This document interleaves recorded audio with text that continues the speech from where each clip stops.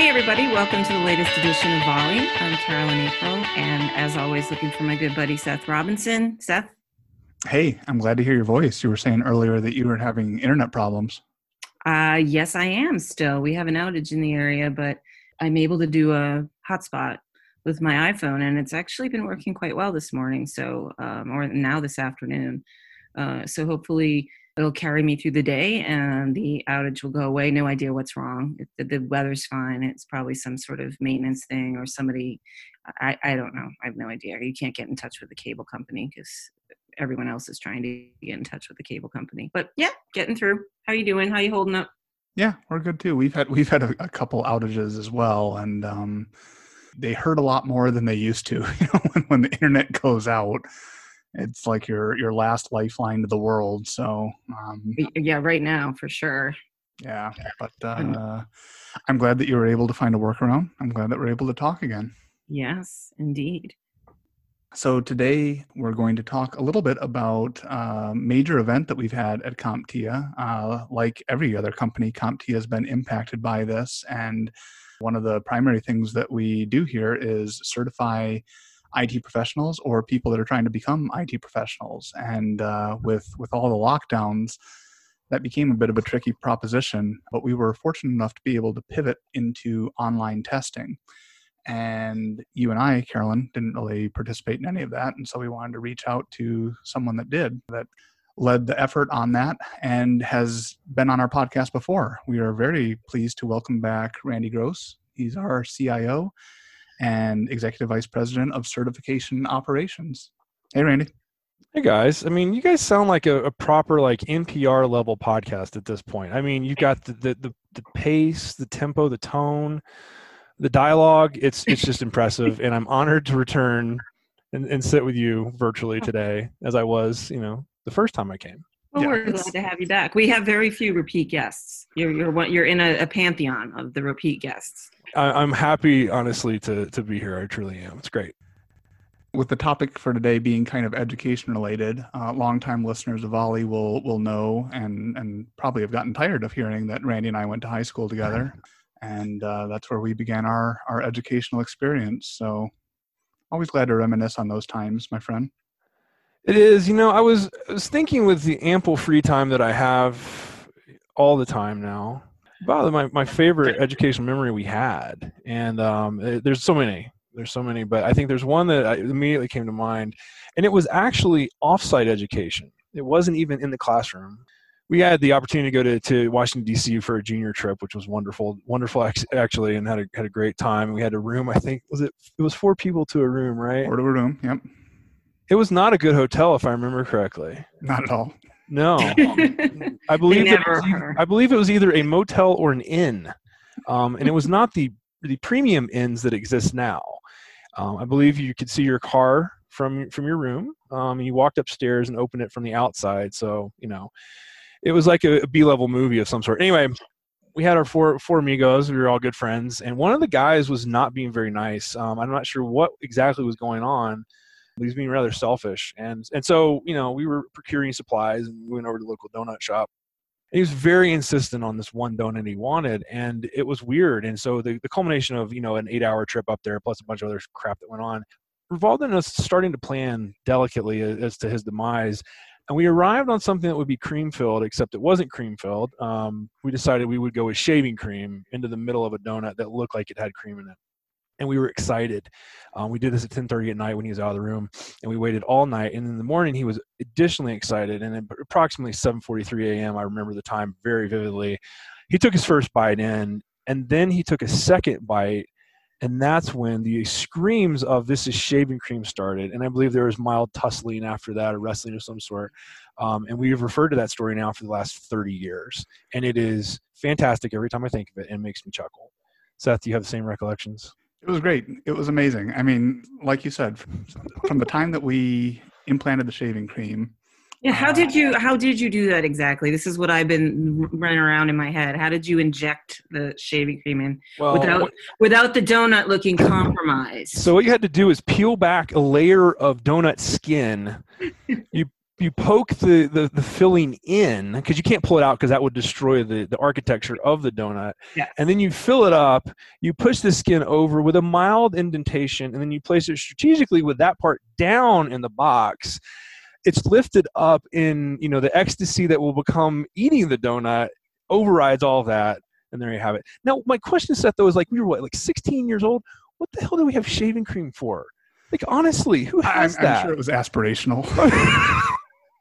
All I want to know, I need to see the yearbook photos of you two. One of these days.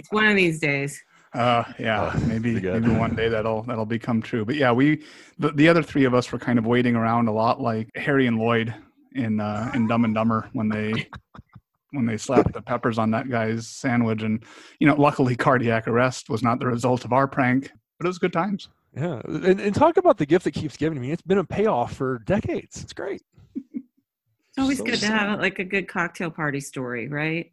Yeah, that's a good one. Yeah, it's very male centric. You can't see this. Yeah, it is, but that's okay. It's fine. Sorry. We'll come up with a female centric one. I probably could come up with a few of those, but all right, we digress. We can move on. All right, fine. We do. So yeah, to return to the topic at hand, Randy, like I was saying, we had to pivot to online testing, which was something that we'd been looking at for a while. It wasn't like we were completely caught flat-footed on this, but still there was a scramble, and that scramble turned out successfully for us. So you want to share kind of, what went into the decision and the process and how things turned out? Yeah, I think for the last 5 years or so, online testing has made us a slow climb up the importance level for just the overall certification community. There's a conference I go to called the Association of Test Publishers. Sounds very interesting. It's actually very exciting. It actually is. I love it. And we consistently have talked about that over the years. There's been a number of companies that have offered the services, a number of our competitors as well, pseudo competitors that have started going down that route, but the penetration has never really gotten up there for a variety of reasons. We've actually gone down the route of looking at kind of building our own testing systems, which we've announced at a number of our conferences, and been working on that for a while with the idea that it would all be remotely proctored. And there's a number of companies that do offer that service, a variety of different ways and different ratios of proctors to students, and on and on and on. A lot of that. A lot of the concerns along the way have been twofold, really. There's security, which everyone thinks that you can cheat easier. And then there's also sort of the performance and the overall system and making sure that it's equivalent. And fairness is really important in certification. So you have to get that right on both accounts. And so there's ways of checking that with statistics and, just the overall design of the program.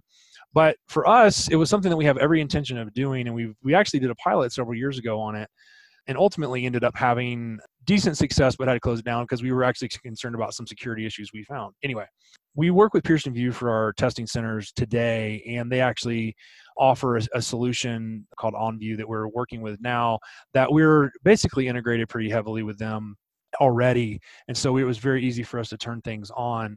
So they've been delivering through this system. They just overhauled it about a year ago, and increasing the number of clients. There's a lot of IT clients that everyone here would know that are already on there. And so we were kind of the last of their larger clients to join their system. And it was pretty seamless, to be perfectly honest. We were able to start up within about a month, which is very quick in this business to make sure things are done well. Registration started that same day, and we've delivered thousands of exams since. And we started deliveries roughly 2.5 weeks ago. So I don't know. That's a whole lot of talking. I can certainly help. Happy to clarify or expand on anything. Is this across the breadth of our products that we offer? Yeah. So that was the cool part, was we were able to deliver every one of our exams save for 2 on day 1. Today, actually, we launched Server Plus, or maybe tomorrow. And then our CTT Plus exam is one of our longest tenured exams. I think we're going to launch probably later in the month. So yeah, for us to go wide with that was really big. I think that a lot of programs have sort of started out slow. Not a single certification organization in the world has the opportunity to go slow right now. Now is the time to balance everything from, obviously, revenue is important, security is important, and thankfully, had this happened 3 years ago, we would not be in the same position. And thankfully, we were able to take advantage of some existing platforms that worked out really well. That's fantastic. I'm fascinated, though, or curious about the cheating aspect of this, because I know in classroom testing, there's a proctor there. Obviously, it's similar to taking an SAT or other exam like that. So how do you account for that?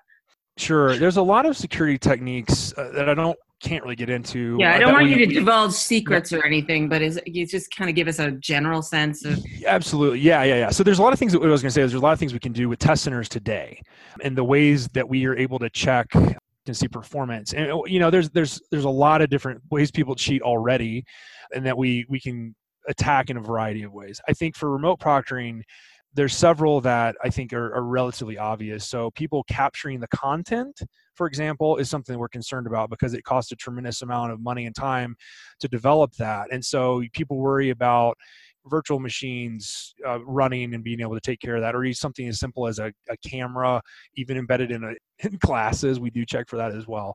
There's all manner of ways people try to capture the content. So that's almost theft, right? So someone who's taking things from us is one thing that we do want to protect against. The cheating side is what we're also concerned about because we're trying to credential people to a job role to make sure that they can perform. So in order to do that, you have to know who they are. The cool part about the new system is it actually checks through a global database of ID providers. So if you think, 200 different countries out there, the provider knows what those IDs are going to look like, not only from the country, but for each state. The IDs are then checked directly, whereas the test center now, it's more of a physical comparison. So that's one thing that's big because you might not believe it, but there are people who pay other people to take exams. So that's who knew? That's eliminated it completely. And by the way, we do have ways of finding those people as well at test centers too. The other way they can do it is having materials next to them. Having something on their screen that says, here's all the core stuff you need. So, we lock down the computer. So when you start taking an online exam, the browser locks all your programs down. So we ask you to close everything gracefully before you even install the client. And then once that occurs, it basically monitors to make sure you're not turning anything on. And in large parts, you can't turn it on. The other thing too is making sure, again, going back, the person says who they are. There's a camera running all the time. So from the second you start the application, just waiting for the proctor, it's recording until the second you close it, it's recording. And so what that does is it allows us to make sure that your behavior the entire time, where you're looking, where you're sitting, all of that's taken care of. And there's a lot of other environmental factors. We request access to your microphone for obvious reasons and kind of go down those routes. So it's pretty involved. The final check is the proctor. So you've got proctors watching every single test center, a live person who's assisted by AI to make sure that behavior is not aberrant, is what it's called in certification business. So yeah, there's a lot that goes into that. It's interesting to hear. I think so many people, have no idea of all the details that go into something like this, or any number of things. But I think it's just been a testament to your team and the partners that we work with, that we I've been looking at this for a while. We were looking at it again before anything happened, just because we had a sense that the pattern was going to be that people would be more interested in this. I know I've talked to you in the past about people that have driven a really long way to get to a test center, and this is something that is a huge help for those types of people. And I'm kind of curious to hear, I know you've been involved in our certification business for a few years now, and so you've seen exactly how it runs with the test centers, and now we've got 3 weeks or so under our belt with online testing, and just curious what kind of lessons you've learned, what kind of insights you've gained, what kind of response you've seen as we've entered this new phase. Yeah, I mean, I think there's a couple different threads there. So there's one which is the ADA accommodations is probably the easiest one for folks to think of. So there's the physical accommodations where it's difficult for someone to get somewhere, and that's solved pretty well. There's things where people might need extra time and they don't have to go to a test center, so that's fine. There's tougher ones where you have to have a reader, and that's kind of a tough one to put. You can't really do that in someone's home, and we're trying to figure out ways of pulling that off where someone has limited sight and they're able to do that. In terms of expanding the scope of accommodations, there's some things that may not be approved for accommodations. This is a fantastic story. We have a guy who reached out, and he had anxiety of a sort, let's say that, and really did not want to go to a testing center. And it was borderline, not really borderline, but it's a tough diagnosis, and it's something that we always want to make sure we're fair with accommodations. And on and on. And he said, look, you guys should have online testing. This was several months ago. We're like, we know, we're working on it. He's like, you should have it right now. You should talk to the government about doing that, or I'll talk to them for you. And we're like, oh, okay. But we worked with him, and we were trying to explain with our online testing side. So I've been in direct contact with him the entire time, providing an update every month or so of what's going on. And so when we decided to move forward, it was, hey, we're ready to go with all this right now, today. He was blown away. And the way our exams work is if you don't show up, you lose your voucher largely. It's a little bit different with online testing because sometimes there's some system issues, but I digress. The fact is he would be wasting money to go because he was too anxious to go. And now he's able to take it at his house. It's incredible. And then I think I guess it was more than two. The third part of this is the overall distribution of, 3 hours to assess test center, 4 hours, whatever. Those are sometimes they're remote, and sometimes test centers just close. The Pearson VUE, most people don't know, Pearson VUE basically authorizes test centers, but they're not Pearson VUE centers necessarily. There are different ones that do that, but you can't just guarantee availability in a region. And they have a channel team that actually works very hard to make sure there's availability. Sometimes there's not. Sometimes we've had people say that it's up to 8 hours to get to a test center. So now they don't have to. And I think it's going to be interesting to watch kind of how the demographics of that change. I don't know how big that market is, but I can't imagine. It's certainly not zero. So it's exciting. And I think the one about accommodations, I mean, I literally was working directly with them, and it was really cool to see that open up. That's fantastic. I think this is going to expand far beyond our own certification testing and really into changing the way that education is provided generally in this country. And I was curious what you guys think about that. I know right now there's a lot of sad students who are finishing up their school years having to take classes online, but it's because it's a shapeshift for them. They're not used to it. But I see in the future more and more education at the collegiate level especially, but even in high school, being done remotely. And it'll get better and better, I think, so that it's not as disorienting as it is to today's students. So I'm seeing that with one of my own daughters right now who's going through that. And I know that, Seth, you probably are too. And it's going to be an interesting change, I think. I think this horrible pandemic thing we're going through is going to, on back end, is going to end up with some serious systemic changes to the way we do a bunch of things from work to education. Yeah, I'm really interested to watch how it evolves, because I think looking at the news stories and hearing some of the analysis, the initial reaction seemed to be, this is going to change everything, because we found out that we can do these things online, et cetera, et cetera. I feel like now that we're a few more weeks into it, we've gone beyond the proof of concept into, is this actually a sustainable thing? Is this something that you want to do long term? And I feel like more than anything, what it's doing is it's providing another option. Mm-hmm. And that option may not become the way of doing business or education or whatever it is, but it's another option and it's another lever to pull. I'm kind of with you, Carolyn. I've watched how this has transpired across my college student, my high school student, and my junior high student. And at each level, I think there's been kind of a differing capabilities there. And we've talked so much on this podcast and within CompTIA about technology adoption isn't just about the technology. It's also about processes and workflow and having the people available to do these things. And, Randy, you just described a ton of detail that went into this system. And obviously not every school district, every educational institution has that wherewithal. And so I think they've got the tools, and now they would have to learn how to use them. And I think they do want to use them more. I know I've seen from our district saying things like, this is what we want to use rather than losing school to snow days. And, I think that's great that they're exploring that option. I don't think that we're at a place where very many people would consider, let's just do this. Let's do e-learning forever. I think, parents having the kids around all the time, I mean, that's obviously disruptive to, the schedule and just the workflow of a lot of parents. They can't have their kids around the house constantly if they're trying to do the work that they have.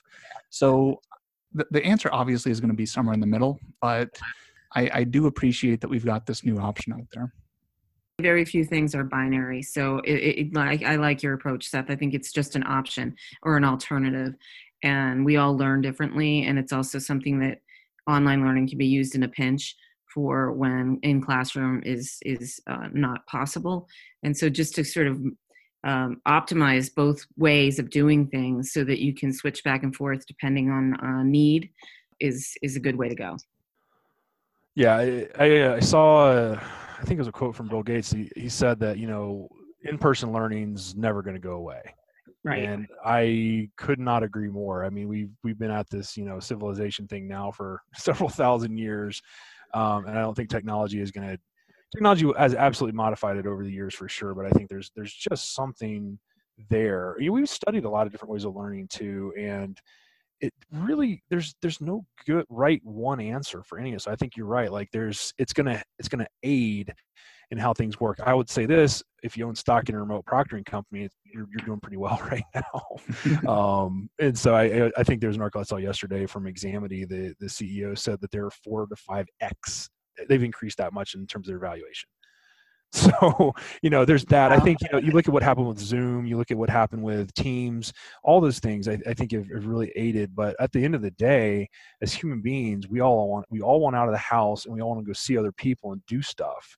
So I think, I was talking with one of our partners in the Middle East this week, and they've moved to our online training and then going to online testing. They're happy we have it. But at the same time, the second that they can go back, I'd expect that they're still going to return the majority of their folks to in person. I think it's never going to be the same, but I don't think it's going to be a complete shift to everything online and we just blow up all the brick and mortar. I just don't think that's going to happen. No, I totally agree. I think it's more of a backstop. It's, something that you use when you need to. I think online education has a very big place in adult re-education. People who have actual jobs but want to be learning in the evenings so that they can get a degree or some sort of certification. I think it plays a huge role there. But I agree with you that in-person learning is never going to go away. It will be the bedrock of the education system, but it's really nice to have these alternatives that help so many different types of people and types of situations like the one that we're going through right now. So I was curious, I'm switching gears a little bit here, but I'm a remote worker 24/7. I always have been, at least for the last 22 years of my career. And so to me, this hasn't been that big of a shift. But from your department's perspective, having all of CompTIA now have to move to home working in a very quick fashion, what was that like? Was that a challenge? For people that have always gone into the office, and what did you need to do to just make sure that they were set up correctly, that things are secure? I was just curious what sort of a hurdle that was. Yeah, I think we had a pretty decent on-ramp with people working remote, a couple days a week already, and some people probably working a little bit more than that, which was our policy, but it was probably flexible. I think so I made a point a decade ago that everyone's going to have a laptop, which to me, coming from consulting was kind of a no-brainer, but we hadn't really operated that way. So to think that 10 years later, there's still plenty of companies that don't have laptops is kind of remarkable. They're talking about VDI or, whatever else to kind of go into that fixed infrastructure. So, for CompTIA, I think that's one thing. Our IT staff gets annoyed with me when I talk too many details about things, but I think, it's pretty standard, the productivity tools we have as well, having nothing on-prem and everything in the cloud where scale is imminently available. We were very fortunate to be able to obviously afford all that. And that's been helpful. I think more than anything, it's behavioral change that's been relatively interesting to watch. With a lot more people do video now. And that's been interesting, and I think people pay better attention on calls. There's a lot more work. It seems like just nonstop work that's happened, and everything's kept up pretty well. In terms of the infrastructure, we're able to manage all that remotely and have been for a long time. So there really isn't a whole lot that I think was different. But the only kind of funny thing was we made sure that we had our backup laptops. We had just a stock of them like most folks have, that we moved to someone's house. We could ship them if something really went wrong. In retrospect, like the office hasn't, we could still go in if we had to, but it's been really nice. Like no one's had to do that. So I don't know. I've been happy with how it's worked out. I think staff have been happy. Again, if you think back to the remote proctoring though, for 5 years ago, it's not a viable thing. Thank God this didn't happen 5 years ago. I mean, you guys were just talking about internet. Internet connectivity was a real thing. Like we had to check everyone's internet in order to pay them for their bandwidth or pay them for their monthly stipend. We don't do that anymore. There's no point. And by the way, if you try to upload 200 gigs during the day of a backup, your internet's going to have a bad time. Just to let you know that. Free advice there. But, note to self. Yeah. But no, I think we've been fortunate, and I've talked with several other CIOs, and they're really hamstrung by people not having other people's phone numbers because there's cell phones that they don't have, and they didn't have good voice over IP. I mean, just like I can't imagine that. So as a company of our size, we're lucky. I mean, we're pretty nimble in those regards. Yeah, I think that's a good point to close on here. That the common thread I think between all this discussion has been the amount to which people were preparing for the future, and this wasn't a future that anyone really envisioned. But I think a lot of people could still kind of imagine that there needed to be different options in training, or there needed to be more streamlined processes for any kind of disaster recovery. And I think we've seen in the research that a lot of companies had begun some kind of digital transformation journey. Some of them were further along than others, and the ones that were further along, I think, were more prepared for this. And now everyone's really accelerating those initiatives. And I think even the ones that were prepared are able to continue to look into the future and imagine what they're going to be doing. So I think that preparation is key here. And a lot of the things that we've been seeing in the research for a long time, companies haven't always been willing to make those investments. And right now, maybe they're not able to make the investments, but I think the willingness has probably gone up. And I think that as things turn around, we're going to see that shift. And like we were just talking about with education and training options, you've got these options available, and companies are going to be trying to build them out a little bit more, and maybe not swing completely one way or another, but at least be better prepared and better transformed. I agree. I think we'll have many lessons learned out of this experience that we're going through, and preparation is definitely at the top of the list. But yep. Randy, it's been great to have you on again, a second time. So hopefully we'll make it a third time. Thank you for joining. I hope so too. It'll be Seth's turn for the stories next time. I have a couple in mind. Yeah, I might. All right, well, you've got a lot that you. There's no shortage. No shortage of high school stories. Seth, do we want to pitch our new little show that's coming up? I think we should. Yeah, let everyone know that starting on May 11th, Carol and I are going to be trying to do a look ahead at the week to come. We've had Volley here for almost 4 years now, where we usually review things that have happened and we dive kind of deep.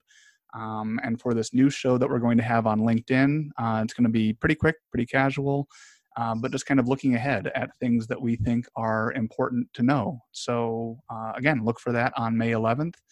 I will include in the show notes all of our information about online testing, and as well as a link to CompTIA's LinkedIn account, where the show will be happening. So looking forward to it. Yeah, I am too. It'll be fun. Thanks again, Randy. Thanks so much. Y'all have a great weekend. Yeah. Take care. Bye.